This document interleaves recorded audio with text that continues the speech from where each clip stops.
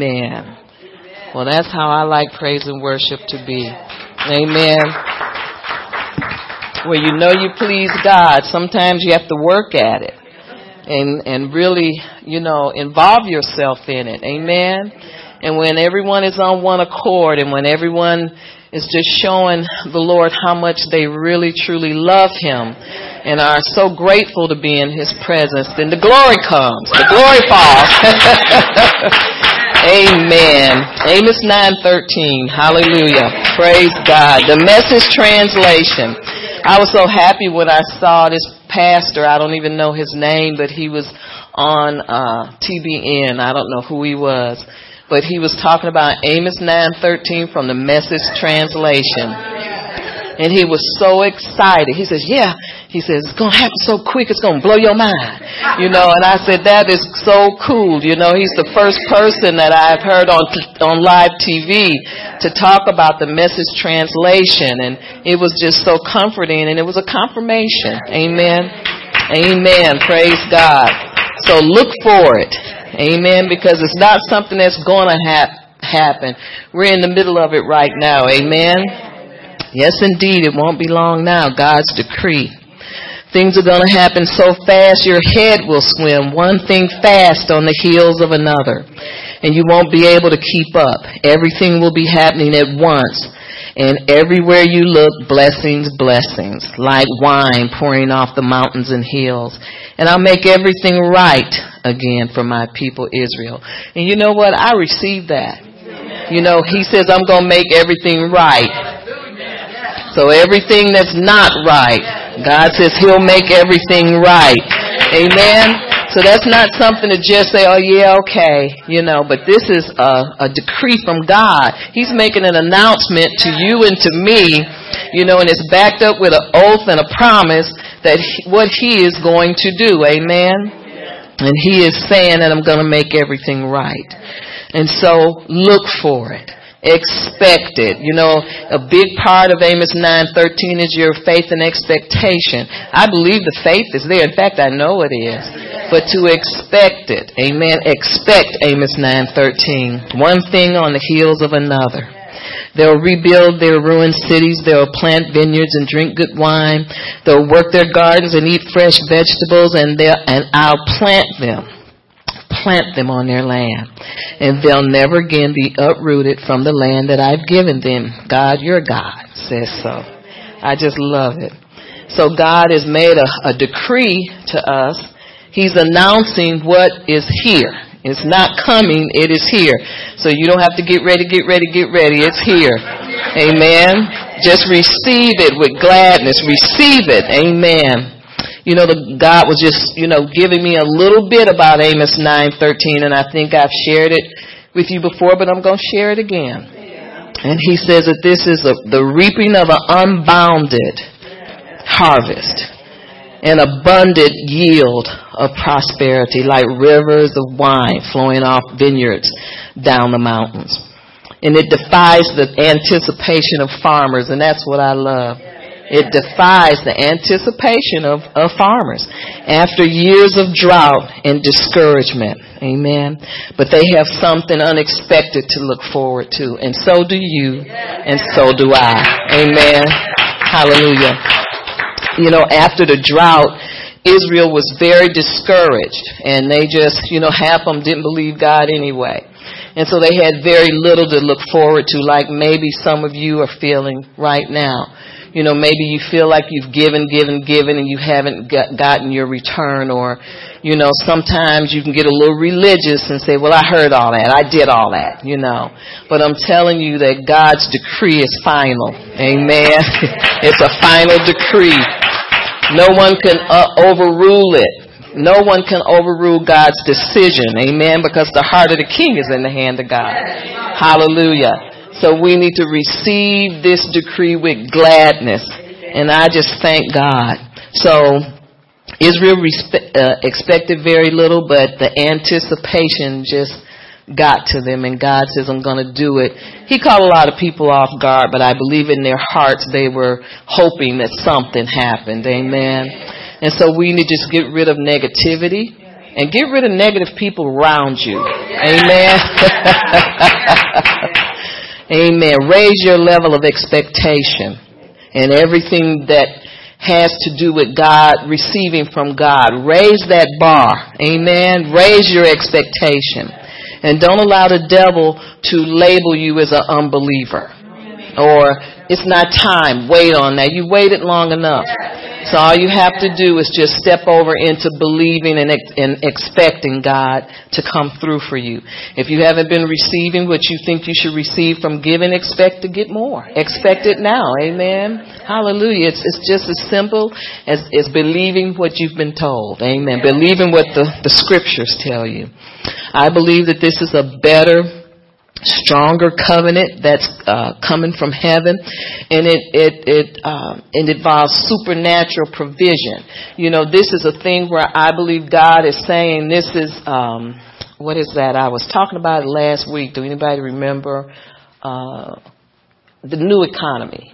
This is the new economy that we need to get used to, and it's receiving God as your source, or making God your source. Not your job, not your friends, you know, not your boss or anything like that, but God is your source. And this is the new economy that everybody's going to have to get used to. Amen. And I believe that if they don't get used to this new economy, then they won't have much to look forward to. You know, you can work hard and break your back and do all these things, but I believe that if we have faith in this new economy where you are putting God and making God your source and believing and receiving from God and Him only, then your whole life will change. Amos 9:13 is going to flip everything around. Amen. I'm just believing it. So, Father, bless your people. Bless the people here today, Lord. And, Lord, I just thank you for the faith that it takes to believe Amos 9:13. And I know that you've given it to all of us. And so we expect you to come through for us like never before, Lord. We expect for you to increase all that we invest. We expect it, Lord, to exceed all that we expect. And we thank and praise you, Father. Thank you for the people here. Thank you that you bless them. And Lord, I just ask that you would just continue to work on us because we need it. Amen. And we thank you, Father. In Jesus' name, amen. You may receive the offering and we'll get into the word. Johnson for healing. She's had her second open heart surgery and they still have problems with that. And it's probably just one small thing she needs to make an adjustment with as far as, receiving the word. You know who Pastor Josephine is from over in Pennsylvania. Fernando Recchia, is that his name? Yeah. He's deployed now, so you need to put him on your destruction prayer and also your Psalm 91 prayer for him. And so we will pray for both of these individuals, and we'll pray for Tanya and Tone to get to church. Rise and be healed. What's up with that? Come on now. Shake it off. Get moving. Whatever. But anyway, whatever they need to muster up, we'll pray that they muster that up and receive their healing. Amen. Father, we thank you that your word is true, and we thank you that you give us permission to request whatever we desire, so that we can receive everything that's needed in this life, and then we have eternal life in the world to come. So we have everything, Father. You've planned a good life for us from beginning to end, and we honor you, we love you, we thank you for that. In Jesus' name, and we pray for Pastor Josephine, we pray for Tanya and Tone, we thank you for healing them, Lord. Thank you, Lord, to send your word and heal them, deliver them from their destructions. Father, speak your word to their hearts and let them grab onto it, rise up out of their beds of affliction. We pray for Fernando, that no enemy will come between him and you, Father. No weapon formed against him will prosper in any way. It won't accomplish anything against his life. And so we thank you, Lord, to hide him under the shadow of your wings, that he may be preserved, he may have life, and he will emerge victorious. Thank you, Lord, that he is desiring to work for his government so that he can protect the country that we love and the system that we love. And we thank you, Lord, and we honor you for it. In Jesus' name, amen. Praise God. Praise God. Amen. We're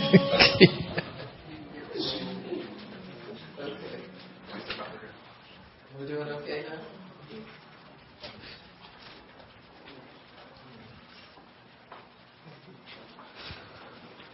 Are we recording? All right. Praise God. Amen. So we'll get into the Word, huh? Father in heaven, we thank you for this opportunity to hear and receive your Word. We bless you. We praise you. We honor you. We love you. We thank you, Lord, that you have ordained this time that we would be in your presence to hear from heaven, that we would hear your word, we would understand your word, we would prosper in your word as we believe it, embrace it, and walk it out. We thank you, Holy Spirit, that you are the one who is for us in this life, and we honor you and we love you today. Thank you, Lord, to open ears, open hearts, cause us to know and to understand. In Jesus' name, amen and praise God. Amen. So today we're going to talk about the fact that time is on your side. Amen. Time is on your side. Time is for you, not against you. Amen. It's for you. In the beginning, God created time. Actually, time came as the fruit of God's efforts to remove darkness from the face of the earth. Amen. It was a byproduct of God's efforts to reduce darkness from the face of the earth. In Genesis 1, it says, "In the beginning God created the heavens and the earth." Now, there's controversy, but not, if you think about it. The Holy Spirit will reveal, we don't have to depend on man, even though we can receive from one another. When there are people who are studying the Bible and what we call Bible scholars, they devote their careers to studying the Bible. That don't mean you come up with the right answer all the time, but somebody working on it. You understand? That's why we want the spirit of wisdom and revelation and the knowledge of Him. Amen. So then He reveals to you what's really true and what's pertinent. But anyway, Bible scholars disagree somewhat on how that happened, because it's written right one verse after the other. It says, "In the beginning God created the heaven and the earth was without form and void." Well, if God created the heavens and the earth, He did not create it without form and void. That was not what His intention was, because if you look at the next verses, He goes about eliminating the without form and void. So if that were true of God, if He created it wrong and had to fix it, He wouldn't be holy. Because holy means you don't have to fix nothing. It's all good. You understand? If He blows His nose, it's all good. You understand what I'm saying? We blow our nose, it's a hot mess, but you know what I'm saying. So so they think something happened between verse 1 and verse 2. And we see it over in Ezekiel, I think it's chapter 38 or 34. You don't have to turn there. But it talks about Satan falling from heaven. And he fell down to the earth. So something happened to the earth that was destructive, and that was the force of iniquity shooting out of heaven. Worse than any hurricane, worse than any drought, any famine, anything like that. When the earth was without form and void, it was a byproduct of iniquity. The iniquity that Satan himself was able to. You might want to put this in your speaker, baby, because that's what I'm thinking. The speaker was worse. I think I hear her saying so. You might have to follow her with that a little bit. But anyway, the earth was without form and void. If you can let her know, we're still working on the live stream as well. So the fact that something anti-God hit the earth is not a shock to us, because we are born in sin and shaped in iniquity. So your mind can comprehend something cataclysmic happening that was not the will of God. Nobody understands iniquity. Nobody understands how Satan could manufacture. Lucifer could manufacture iniquity while he was in heaven, but if you look at what he does through music in the earth now, you can see that it's a very condemning, damning destructive force that's in that realm of music. And so we know that he somehow manufactured iniquity. Now, there are some different understandings of this because it's such a powerful force. How could somebody who was subject to God now almost take over the world with something he manufactured while he was in heaven? Some people believe that iniquity is the anointing turned inward. The anointing being possessed for self. And that's exactly what happened. He was the anointed cherub that covered the mercy seat. And he began to reflect on himself and say some things. He began to pronounce some things out of that realm of iniquity and out of that realm of selfishness. And so as he began to pronounce things like, I will exalt my throne, I will do this, I will do that, he automatically expelled himself from heaven. Jesus said he fell. He said, we didn't arrest him, we didn't kick him out, we didn't do nothing. So it's an automatic fall when you start to exalt yourself above God. The Bible says pride leads the way to the fall. Amen. And a haughty look goes before destruction. So all of that occurs as a result of his influence, his God-given influence and power being used for selfish reasons. So he couldn't stand in that atmosphere of perfection and holiness. So he threw himself out, in other words. He fired himself. And so when he hit the earth, that's what caused verse 2 in Genesis 1, being without form and void. Amen. So as he hit the earth, that's what happened. And so you see in the rest of it, God goes about correcting what the devil did. Amen. And that's always true about God. He seeks to perfect. He seeks to retrieve, restore. He's not a loser. He's not going to sit up and let anybody go to hell and him just sit back and do nothing about it. That's why he puts believers in the earth and gives us a message to go ye into all the world and preach the gospel to every creature. Why? Because he is working constantly to remove iniquity and to make things right and to make them perfect again. He goes for his original plan for everything. And that includes you, and that includes me, and that includes every soul that comes into the earth. He wants to perfect us and bring us back to his original purpose for our lives. And he is relentless at it. Look at what he did with bringing his son to the earth. His perfect son had to come down here and live like a human being. Well, we were made in God's image, and he wanted to show us that we were valuable. So he said, I'll take my perfect son. There's all kinds of analogies to what happened to Jesus in his life throughout the Bible. You'll see Joseph with the brothers that hated him and so forth and so on because he was called of God to do great things. And so you'll see there's a story about a perfect man being put into a hostile environment and laying down his life for others who hated him and tried to destroy him and so forth and so on. And so God is, when I say he's relentless, I mean he will spare no expense to bring us back to him. And so when he began to correct the things on the earth that were wrong, that were corrupted, that were without form and void, he was able then to allow time to come in as a blessing to man. I think his original design for man and for the earth was that time would be included in it. That's his original plan. It wasn't a second thought or an afterthought that came as a result of what Satan did to the earth. I think he always planned time for us because we are so geared toward time. I mean, it couldn't be something that he came up with on short notice. You know what I'm saying? It was something that was planned into his creation. And so if you look at Genesis chapter 1, he said the first thing, I'm going to remove the darkness in verse 3, and there was light. God saw the light, that it was good. He divided the light from the darkness. So when you divide light from darkness, what do you have?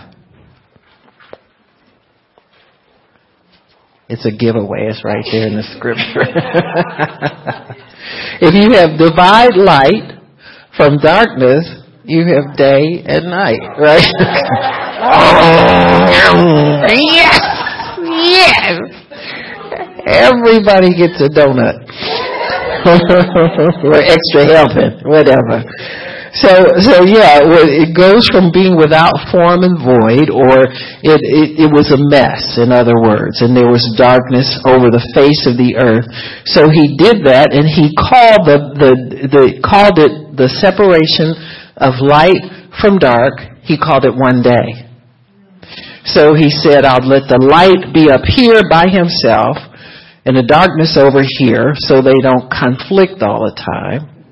Imagine if light was fighting dark all the time. Well, there's enough of that going on as it is. But if we had it in, if there wasn't something stable in creation to show us that there was a perfection that God appreciated, and then there was a darkness that he has for a different purpose. Darkness does have its purpose, amen, just as light does.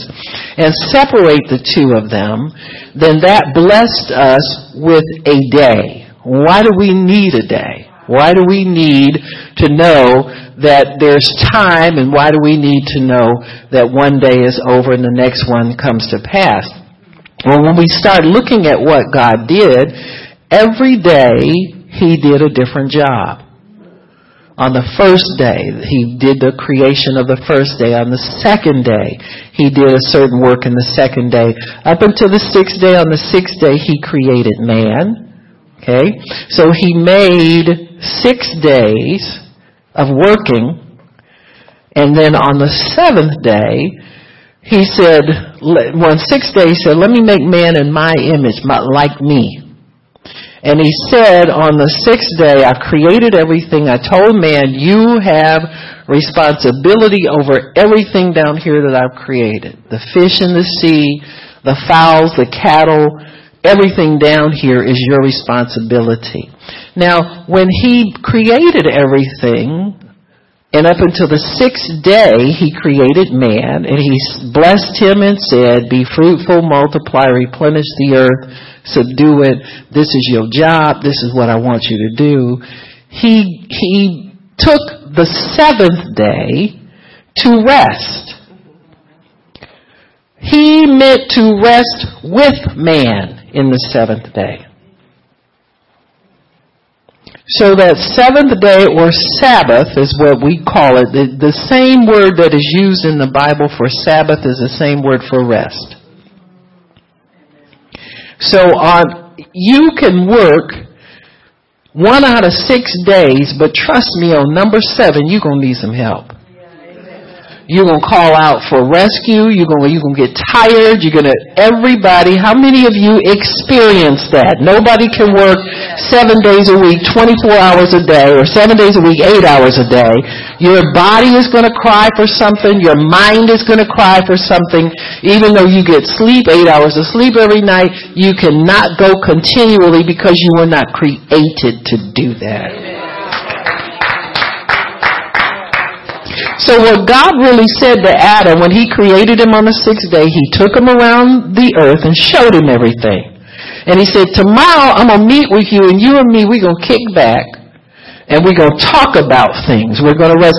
The seventh day is your day to spend with God, to refresh your spirit, refresh your mind, refresh your body in the plan of God. So Adam had to meet with God and rest with God, and then they could dream together. They could talk together. They could understand where Adam was going. He could get God's mind. He can get God's counsel. He could understand his purpose in life because he came away from the responsibility of work and all of the things that God gave him to do. Work is enjoyable in a lot of ways, but work also is a responsibility that we are not created to carry nonstop. I don't care how easy your job is. And this has nothing to do with the curse. God ordained rest when the earth was perfect. You got me? This has nothing to do with sweating from the toil, because that's in chapter 3. You understand what I'm saying? We ain't even got there yet. But he ordained rest from the beginning. He rested. He meant for Adam to kick back and rest with him. Coming with me, Adam, go to church, worship me, talk to me, get it straightened out. Tell me something that you're going through in life so you don't get up and hurt somebody, after the fall. But tell me the things that you need on the earth so I can help you to understand how to manage things so people don't think of idiot stuff like global warming and hugging a tree. See, if they worship God on that Sunday, they'd hug God and did not have a need to hug a tree. But see, they're out jogging and doing everything else instead of worshiping God on the day of rest. When you will take your day of rest to go out and jog around and improve your body? That's your idea of what life is supposed to be.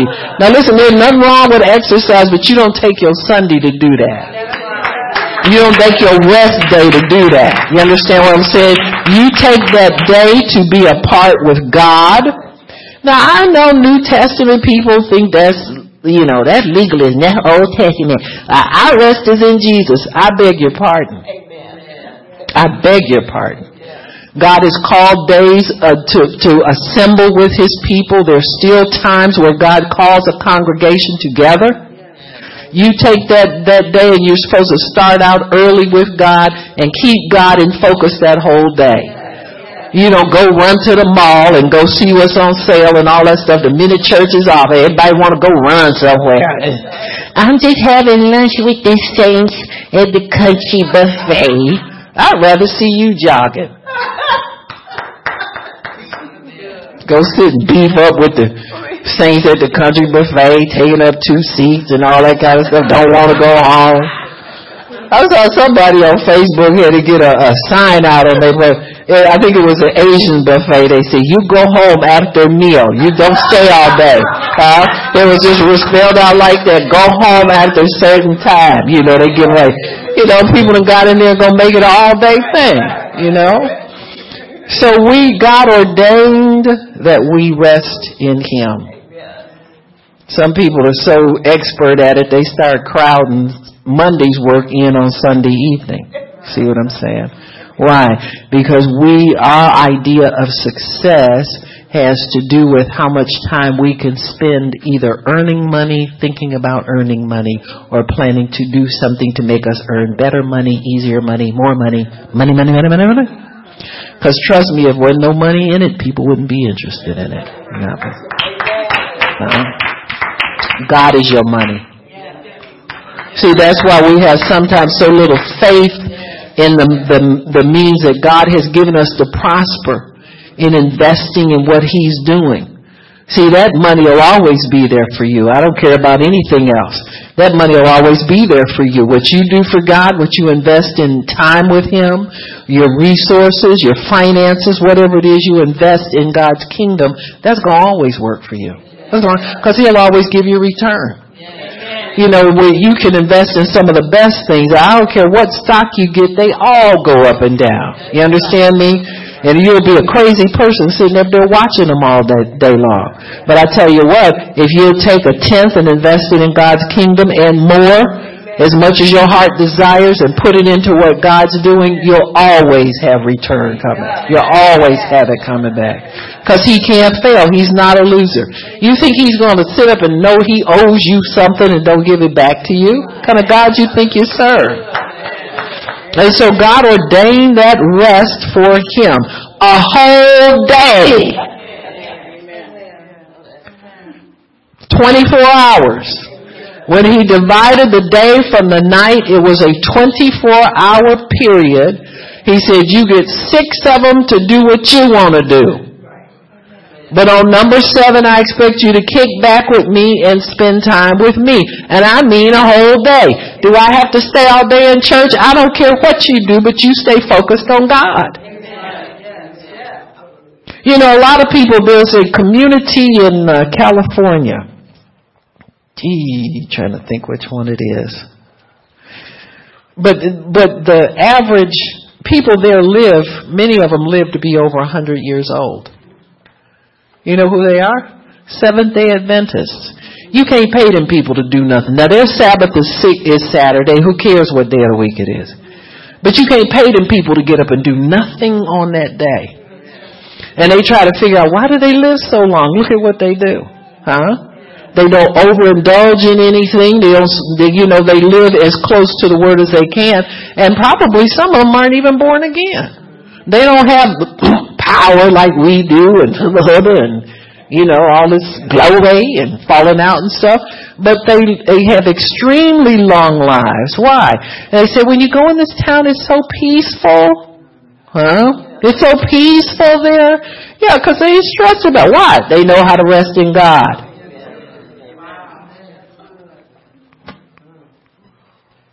Right.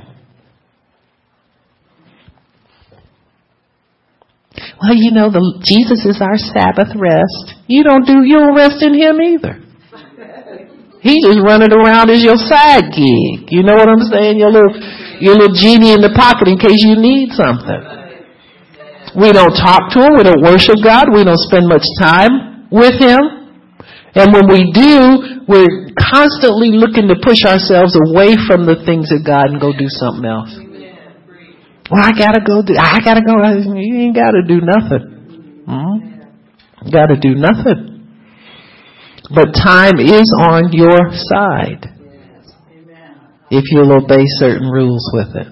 You need to respect time. God created it for us. His intention was to meet with Adam on the seventh day.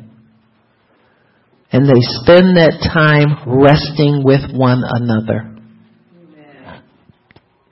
Can we keep the TV off for a whole day? Most people turn it on the minute they come in the house. Why? They don't like themselves. You don't like your own thoughts. Can we not pick up some game to play with? And spend time with God. Just walk around the house with no distractions on and see what that might do for you for the rest of one day. Now most people can't even do it. Most people can't do it through a service. Got to get up and go do something.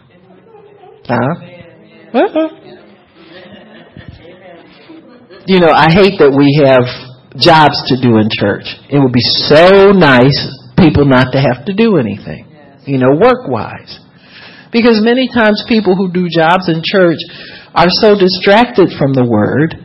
You understand what I'm saying? We need to have sit-down time for everybody. Let's just not do anything. And now, can focus on the Word for this period of time.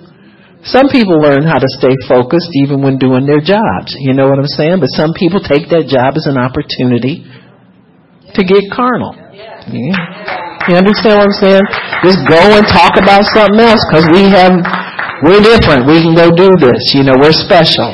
Right. Don't ever take that grace that God gives you to do work for Him and be in His atmosphere as something. You know what I'm saying? It's just not right.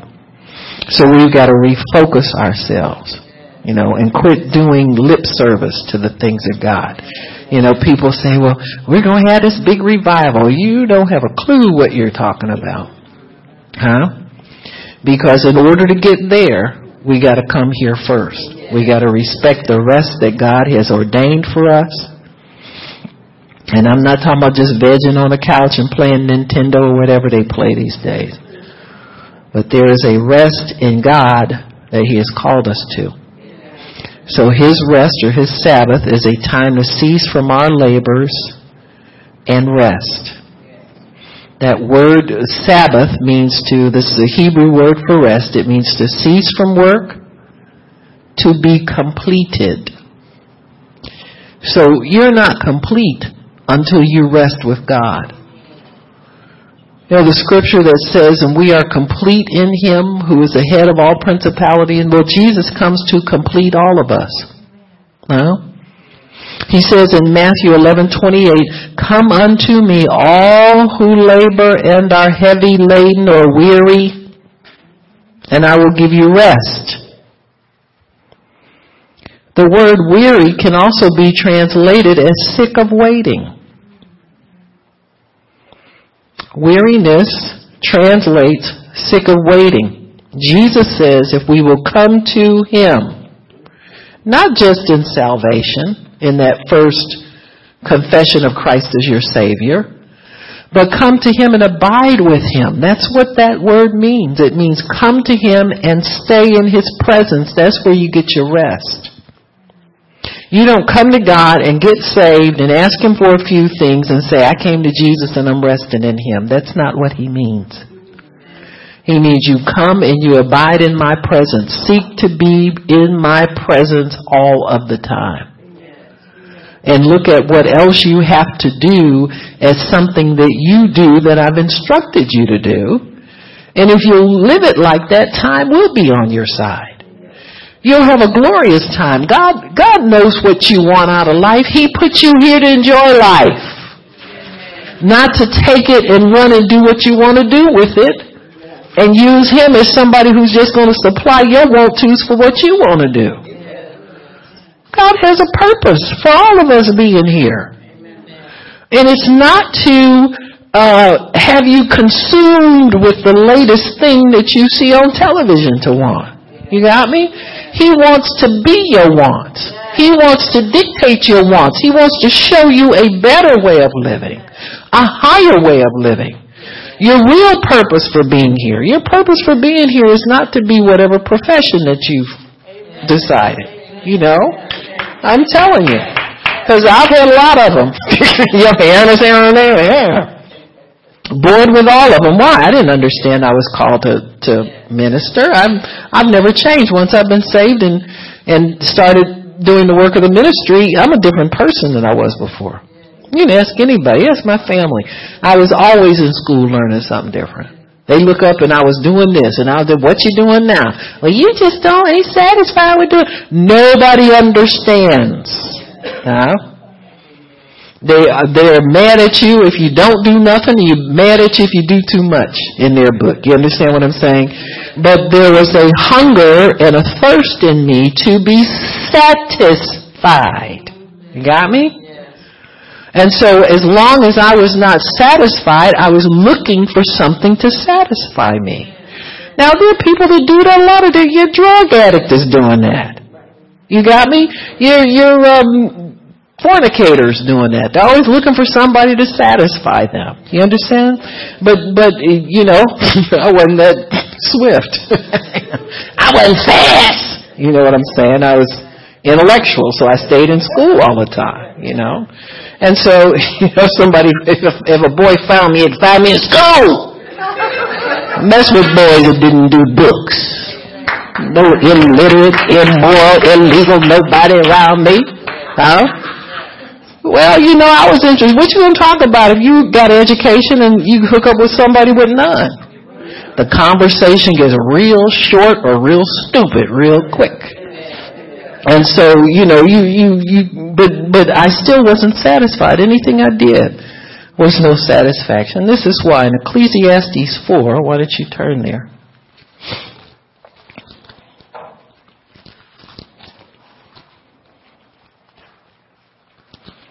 Ecclesiastes 4. Or is it 3? I'm sorry. I always call it 4, but it's 3. I wrote it down wrong too. Oopsie, I hope I get it right this time. Yeah, 3 verse 1. I'll correct this in my. It says, to everything there is a season and a time to every purpose under heaven. To everything. That word thing was penciled in. So it's to every matter, every desire, every want, every issue, there is a time. In other words, God has made enough time for you to do everything you want to do. For every purpose under heaven. My thing is, stay on God's time schedule and you'll get to do everything on time. What we find many times with people is they will put things off or think they don't have to do them. And then what happens, they say, time caught up with me. I wasn't able to accomplish all of that when when it was on schedule and time caught up with me. And so he says, a time and a season for each purpose under heaven. So what that tells you is that time starts where heaven ends. You got me? Time starts where heaven ends. So there's no time in heaven, there's only eternity. You're just there. And what a blessing. Because you don't have the pressure of time. You got me? So there's a time and a season for every purpose under heaven. The word purpose really is translated as desire. So God knows you got stuff you want to do, and He's ordained enough time for you to do it.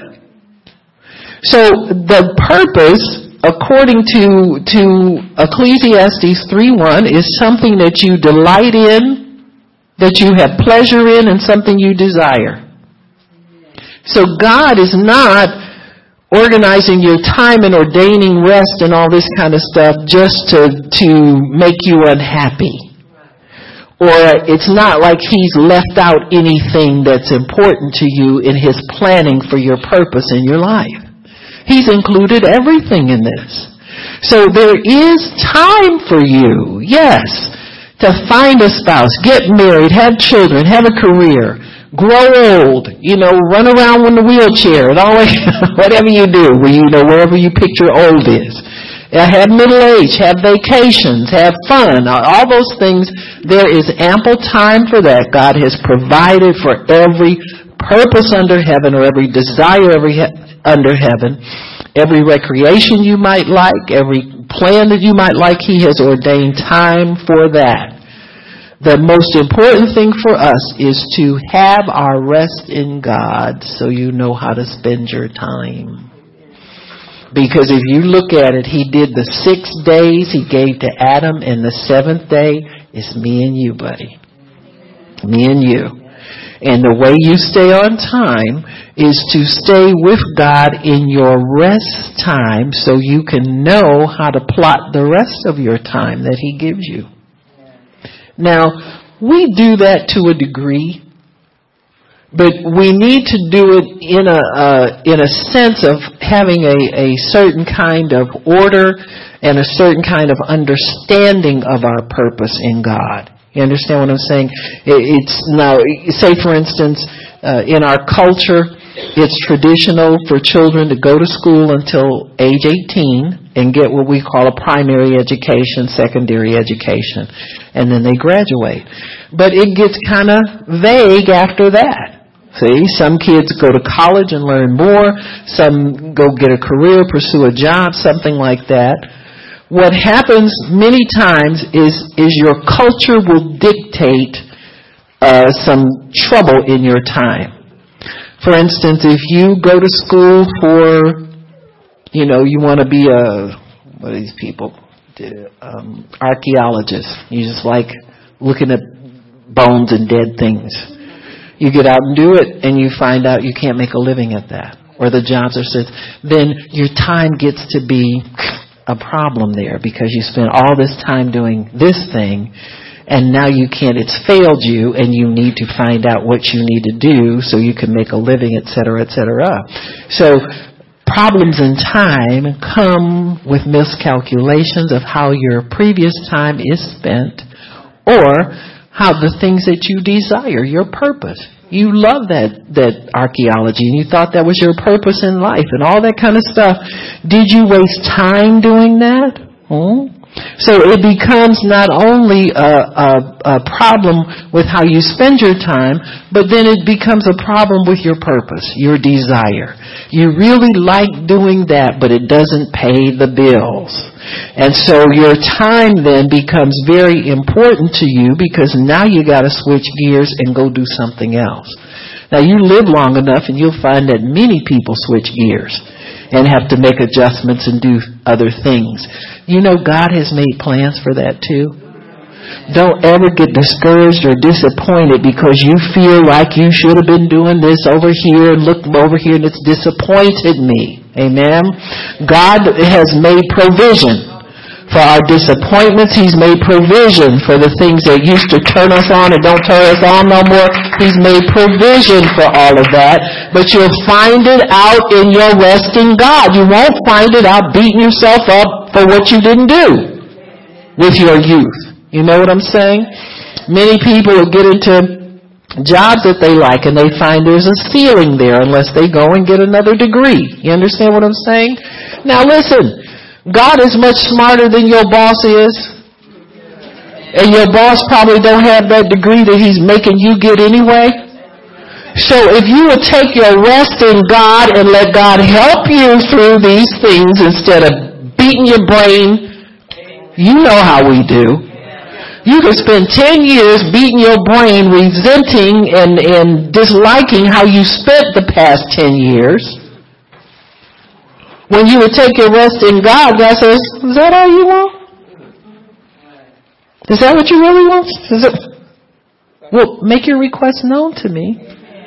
And I can show, but you won't do that if you don't know how to rest in God. You gotta know how to do these things, folks. You will be a very unhappy person. Your spiritual life won't be a joy to you anymore. Nothing will be a joy to you if you don't know how to come out of that cultural mindset and out of that flow of what the world demands and what the world thinks is important and what the world values, all that kind of stuff. If you don't know how to come out of that and go to God and spend enough time with Him to get yourself normal in God. You understand what I'm saying? Get yourself normal in God. Then God can give you the time that you need to do all of the things that you need to do. And He can reset your desires. When you come to Christ, He resets what it is that you desire out of life. And that's the best part about that. He can get you to a point where you're not stressed about how you spend your years. You're not stressed about how what you look forward to and the things that you think are missing or the things that you think are going to make you so happy. He'll reset that. Paul said it, I've learned how to be content whatever state I'm in. Everywhere that man went, the minute he stepped off a boat, somebody grabbed him and beat him and threw him in jail. But he learned how to be content. Huh? So I can say he's got a much tougher life than we'll ever have. Well, I don't know about that, the way things are going for Christians these days. One of the things that we have to be aware of is you have a built-in pattern in your physical man that is tuned into a 24-hour cycle. And this is one of the things that you need to understand is built into every human being. Sometimes we can be responding to the internal clock that everybody carries with them. The biologists call it a circadian rhythm. Some of you nursing students should come into contact with that. If you haven't already, you probably will. That word really means, circadian means around the day. We have a rhythm of time built into us that is a 24-hour cycle. So we have a built-in daily clock that automatically determines time for certain activities. Like time to be awake, time to be asleep. Your body knows when all of this is supposed to take place. And you will be at your maximum capacity when what your activities do, it falls in line with that. Now, sometimes people can break that and violate it. You know, before we had factories, we didn't have people staying up all night working. Unless they were just like inventors or people who were driven for some reason. But we never had that. Everybody respected the 24-hour cycle. Why? Because the human body works better that way. God separated the night, the day from the light from the darkness, called the light day and the darkness night for a reason. You have night so that you can rest your physical body and rest your soul, and you can recharge your body. It's just like a battery. Your sleep is like a battery. It recharges your body so that all the cells in your body go down to a shallow level of activity. Amen. A low level of activity so that you just rest your physical. All the cells in your body operate slower at night when you sleep. Amen. That's why people are upset. You ever have people keep running to the doctor? I don't sleep at night. I don't sleep at night. They know something is wrong, and sometimes they're not even that distressed about it physically. They're not sick or anything, but they know they're supposed to be doing this at this time, and they're not doing it. Why? Because your body is already programmed to that. God programmed you to live that way. Why? So that you wouldn't burn yourself out, because He knows the human brain can get under a kind of pressure where it presses itself beyond where it's normal to relax. You understand what I'm saying? He knows the power of the human soul to do a lot of things that are not good for your body, not good for the whole bulk of it. You know people yourself who can, they work a night shift and it doesn't bother them, and then they can come home and get a little sleep, and then afterwards they're just not as, you understand what, you can only push that for so long. You understand what I'm saying? And so God ordained for this. Why? So that we'd have an internal clock to keep us healthy, to keep us rested. Rest is real important to God, folks. I hope you're getting that idea, because it is very important. Now, I know I can go clock out like anybody and not want to get up out of bed. You understand me? But I do. Once I'm up, if I move and get my feet on the floor, I'm done with that bed. So, you have to have a way to get yourself going and make sure that you stop and rest. One of the problems I do have is that if I have things I want to do, I'll push my body beyond where I'm tired. Now, I've learned how to do that just so I can get a lot done. And not have to sit and all that kind of stuff. I don't feel like I'm worn out from it, but these things with blood pressure and all that kind of stuff can come from stressing yourself out like that. You understand? So I need to respect my internal clock and continue to do what I know I'm supposed to do. It's about work and rest, folks, and about blessing what you have to eat and eating what's good for you. Ask God to satisfy your mouth with good things. He'll do that. It'll shock you how you'll like vegetables if you put some seasoning on them or throw some onions in them or something like that. They won't just be that green thing you push around your plate anymore. I don't know how I got over there, but anyway, you understand what I'm saying. God has built you in such a way that you can take care of yourself. You understand what I'm saying? You don't need all these different people, personal trainers and life coaches and all this. You just pay attention to God and what you need. You notice people are more dependent on other people to tell them what they knew. What common sense used to tell us what to do. Now that we've stopped spending so much time with God. See, all this new age stuff and all this health kick stuff, we didn't have that. People were grateful for what they had to eat. You didn't have a whole lot. Sometimes you had enough for your family, of 4 or 5 or 6 or however many it was. You didn't have a lot of leftovers. You didn't need 2 refrigerators. All of this excess stuff we have has caused problems and consequences for us. Now we need other experts to help us learn how to just live basic life. Just go back to what's simple. Go back to what worked. Go back to what worked for mom and dad if you paid attention. And understand how your body and your mind and your spirit can work together to give you the good life that God wants you to have.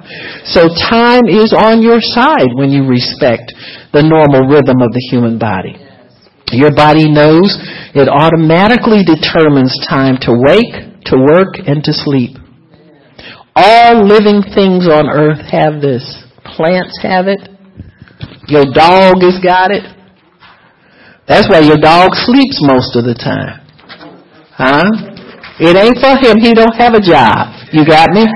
So don't get jealous of him because he's sleeping all the time. He's doing what he's supposed to do. He's respecting the rhythm of his little body. This rhythm can also be influenced by light and temperature. Okay? But all living things have a rhythm that is influenced by the temperature, time, and hormones play an effect in the circadian rhythm of the human body and in other forms of life as well. So there is a rhythm in each human that makes him aware of time. As this circle or this cycle causes you to be aware of time, it will feed your intellect, and your awareness of time will cause you to be concerned about how to manage your time. So it will cause us to set goals, keep deadlines, and make judgments about how to use our time. So the fact that God gave you time and built inside of your body an awareness of time and how to use time will cause you to manage time in such a way that you set goals, you set priorities, and you make a judgment as to how you use your time. Judging your time is something you need really to reflect with God on how you're doing. Because many people misjudge how they are using their time, and they're either too hard on themselves about it, or they won't set goals. They'll see goals, like say for instance you have something in your heart that you want to do, and you keep pushing it off and not wanting to do it because you think it's too hard or it's unattainable, it takes too much money, I'll never be able to. See, you put a bad judgment on what your heart desires. If you go to God in that time of rest and get His understanding of His purpose for your life, what does God delight in you doing? Some of us never find out. Some of us don't even think it's necessary to find out. What do you think you do that really that pleases God or He delights in? And if you will understand how God can work that into the things that you also want to do, it's not like He wants to take up all. It's the first thing people get scared about. Oh, I won't never do it. Oh, I can't take a whole Sunday. I can't take a whole. Well, if you can't take a whole Sunday, do as much Sunday as you can resting in God. Huh? But it'll shock you how productive your life will be if you will just kick back, get your Bible open, read a little word, talk to God a little bit, have a little fellowship with Him, have a little fellowship with the saints. All of that is resting in God. When we have fellowship after these meals, it's to help you to understand how to appreciate one another, I think. I think that was in my mind. And then people, they want to carry out all the time, You have to break that wall down at some point. We all are uncomfortable around people when we first meet them. We in the world, they call it happy hour. Because if you knock back a few drinks, and everybody loves everybody after. Well, we've already knocked back a few under the Holy Ghost, so now everybody should love everybody. We should be able to spend time with one. You understand what I'm saying? The same thing. Huh? It's true. So in fellowship, what we start doing is we get an appreciation for one another's life, humanity, goals, dreams, evaluate. We start to hold one another in high esteem. So if you're just walking in and this person never seems to speak to you, if you never get beyond that understanding of who they are, you'll never appreciate who they really are. You understand what I'm saying? I can remember being in Bible studies and ladies, you could always know so-and-so always does this for somebody. They always do that for somebody. Why? Because we didn't rush out of there. You understand? We took the time to get to know one another. And we liked it because it was different than what we had on Sunday, where everybody's tromping in and they were tromping out. They're glad to get out, and then they sit in the parking lot, talk about each other and smoke cigarettes and all this kind. You understand what I'm saying? And so the idea of fellowship and appreciating humanity and one another and the people of God and the saints of God is very important to God. You got me? That's one of his purposes for putting us here. Why would he tell us that the second commandment is as important as first to love one another as you love yourself? See? When you love yourself, you want to run out the door and say, ooh, did you see what she had? And she didn't speak to me again. You understand what I'm saying? But when you love each other, you can sit there and you can find, well, you know, I never knew that about Nikki. I never knew she liked that kind of stuff. Why? You got a chance to sit down. You rested in God, in God's people. You had some fellowship.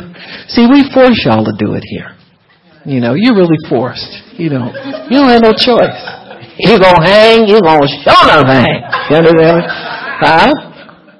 And when you come to us with your little, did you talk to them about it? Forgive first before you go talk to them. You don't go and talk to anybody who won't tell them off. Just wait until I should have said so and so and so. Wait till I see them again. Huh? Got your little 6-shooter out on somebody. That ain't Christian. That ain't God. Huh? So we force you into fellowship situations to teach you to learn that, well, if I'm going to stay in the room with her, I'm going to have to feel different. Yeah, forgive. It's called forgiveness. So you do that. Amen. And you can do more than stay in the room with somebody. You can get to know them. You can get to talk to them. That delights God when his children get along. When his children love it. It delights you when your kids get along. You don't like it when yours don't get along. And so God appreciates that. So that's just a simple example of what delights God about us. What do we know that we do that pleases God? I think it's good to think about those things. So, this rhythm that's inside of every human being, we said, will cause us to set goals, keep deadlines, and make judgments about how to use time. And that last one, be very careful about. Make sure that God is the one making the judgment about how you spend your time. Or you will wreck yourself trying to squeeze more in when it's not necessary. Many of us from time to time have super visions about ourselves, and then sometimes they're so low, you can't even want to do them. You know what I'm saying? And so you have to be careful to let your spirit man understand God and his priorities and help you prioritize your goals.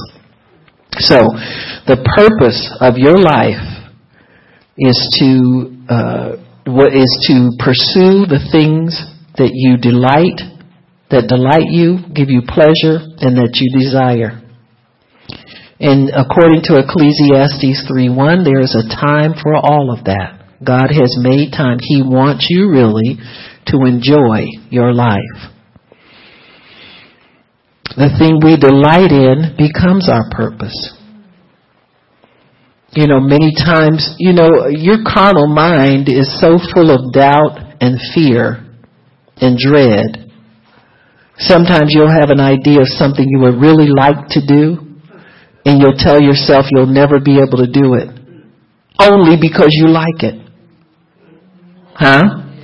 Some people are, and it depends on how you view yourself. Do I feel that I'm worthy of living a life doing something that I enjoy? You'll find the answer in God. You won't find it in how you feel about things. You won't find it in your emotions, but you will find that answer in God. Yes, God created me to enjoy what I do, and I have certain things in my heart that I like doing, and I believe He put them there. And He put them there to guide my life so that I can enjoy the life that I have. If you enjoy it, you'll be more productive at it. And if you delight in it and you're successful at it, then you can please God in it. He puts gifts and abilities in us so that we can be led to fulfill certain things and bring enjoyment to us in life. It's never too late to tap into that place to find out where your joy is. It's never too late. Because God has always given us ample time to enjoy. He gives you ample time to enjoy. I've talked to people who are young people, barely in their 20s, and they'll say, well, don't do what I did. I got this job because I didn't go to college. I said, are you kidding me? In your 20s, you can still go. You can go in your 30s. You can go in your 40s. See, some people have determined themselves to be failures in certain areas because they didn't do it when everybody else was doing it, so they thought.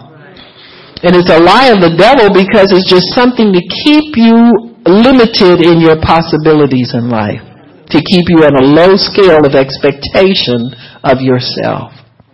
Sometimes people will put certain things off because they have an understanding of time being extended for them. Now, this was common when I was younger because there were women in my age bracket. If they decided to have a family in their younger years, they would go to school when the kids went to school. It wasn't a big deal. Well, I'll fit it in somehow.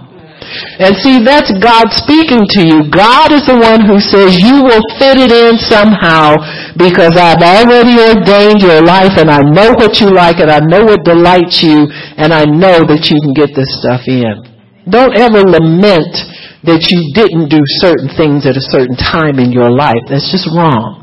What you need to do is you need to take all of that stuff that pressures you about time and let God examine it with you so that you can understand, yeah, there are some things I still can do. There's some things I still want to do. There's some things I can still accomplish no matter what's going on. Or if you don't know what you're supposed to do, you need to get that from God. People who don't know need to talk to Him. Definitely. You got me?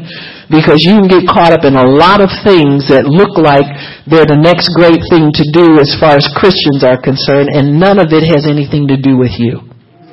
That's where you really waste your time, is trying to keep up with the Joneses or the religious Joneses or whoever they are that you're trying to keep up with. You can waste a lot of time doing those things. I've seen people do it. There are people, God will send them to our meetings, and we don't look like what they think their future is supposed to be. You understand what I'm saying? That happens all the time. That can happen with people in the secular world. You know, you can get a job and it's at a small company, and God wants you to be a big fish in a small bowl. You go to a big company, you'll never excel because everybody steps on top of you. You understand what I'm saying?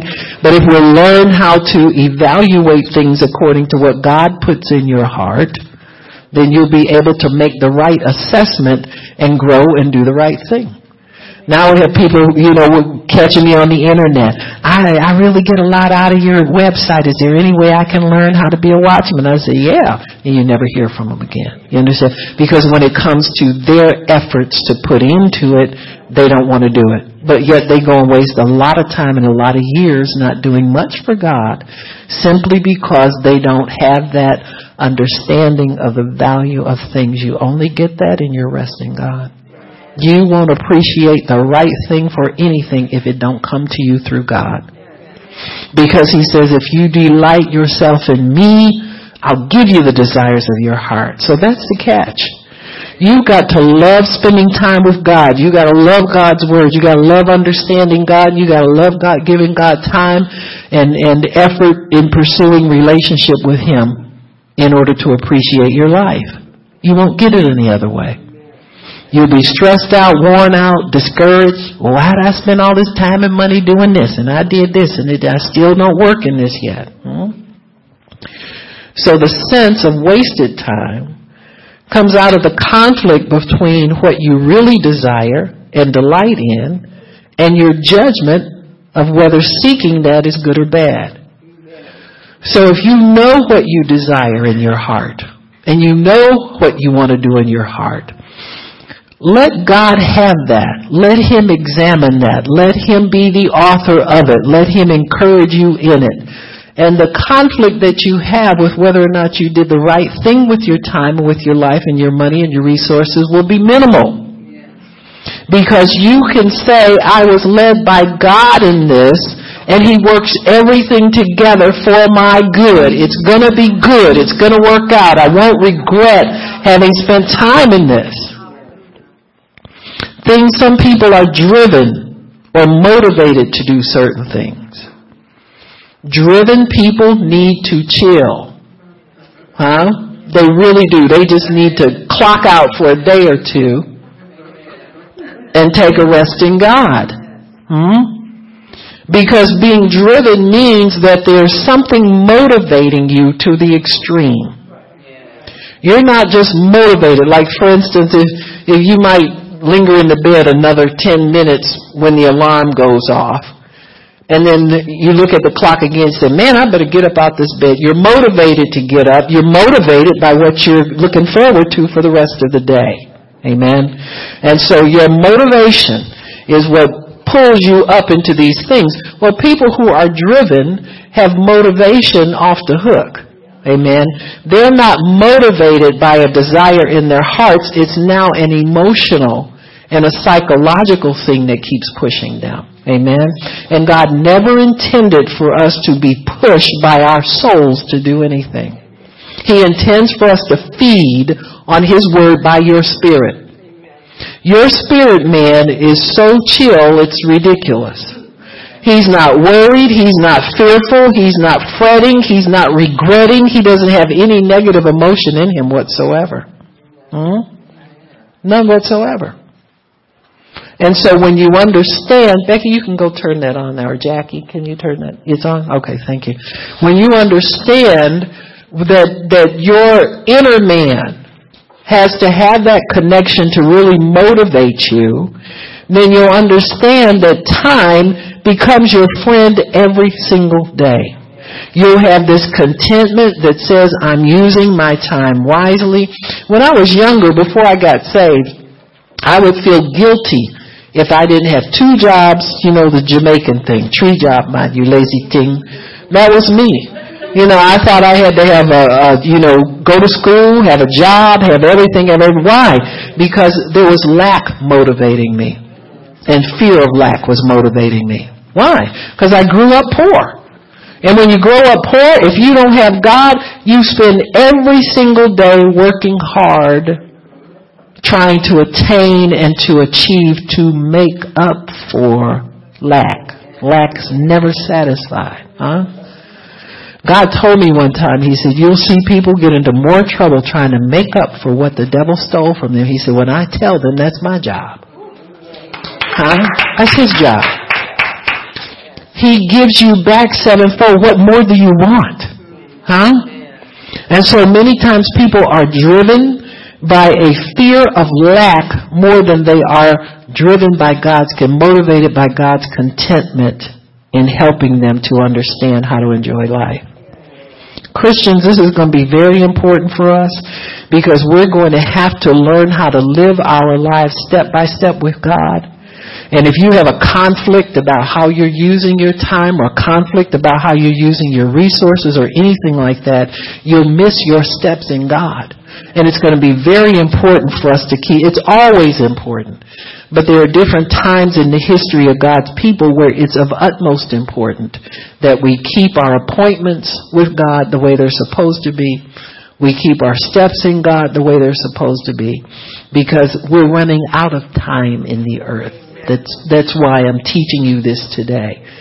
It gets to the point where we run out of time down here to do all of the things that God has ordained for you to do and do the desires of your heart as well. You're at your best when the things that you desire are the things that He desires. That's going to be your most contentment. I don't care how hard it is. That's going to be your most joy. That's if you will let things roll over onto God and let Him have these things so that you know that what you're doing is the will of God. You know that He's pleased with how you live your life. Then time won't mean anything to you. You'll be really living in God's realm, which there's no time there. You're living in eternity then. When what heaven desires is the biggest part of your heart, you'll live in eternal grace. And so that's a place where time has no factor. It means nothing to you. It's not pressing to you. It's not a problem to you. It doesn't even exist anymore because you exist in your life with God and there's no pressure as far as time is concerned. But people who are pressured and who have trouble with getting everything done in a day, You know what I'm saying? Some people just leave everything because they just can't get it done, or expecting somebody to come in special and do it for them. You know what I'm saying? It's because they don't have this connection with God the way it's supposed to be, where you rest in Him and you long for that time that you can rest in God. So God's purpose for us is determined by the kingdom purpose, or what delights Him. Psalm 37:4, if you delight yourself in the Lord, He will give you, not you have to work for Him, He will give you the desires of your heart. If you learn daily about the rest of Jesus and not let time bug you, you'll live a life of delight and purpose. You'll be a physically rested and energized person. Time interference comes when doubt that you are doing the right thing arises. Sometimes you can reflect back on time and you'll wonder if you spent it correctly or spent it wisely. Now, I usually think of people who are older going through this, but young people do it too. Young people have a sense that they're running out of time. Everybody on the earth has a sense that we're running out of time, because we are. If you pursue something, you may later doubt yourself and feel you wasted your time. Ephesians 5:15 has the answer for that. The author says if we walk circumspectly, in fact, he demands that we walk circumspectly. What does that mean? The word circumspect really means to look around.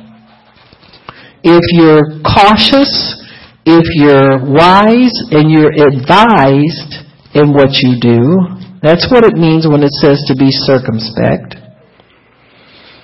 And he says, see then that you walk circumspectly, not as fools, but as wise, redeeming the time, because the days are evil.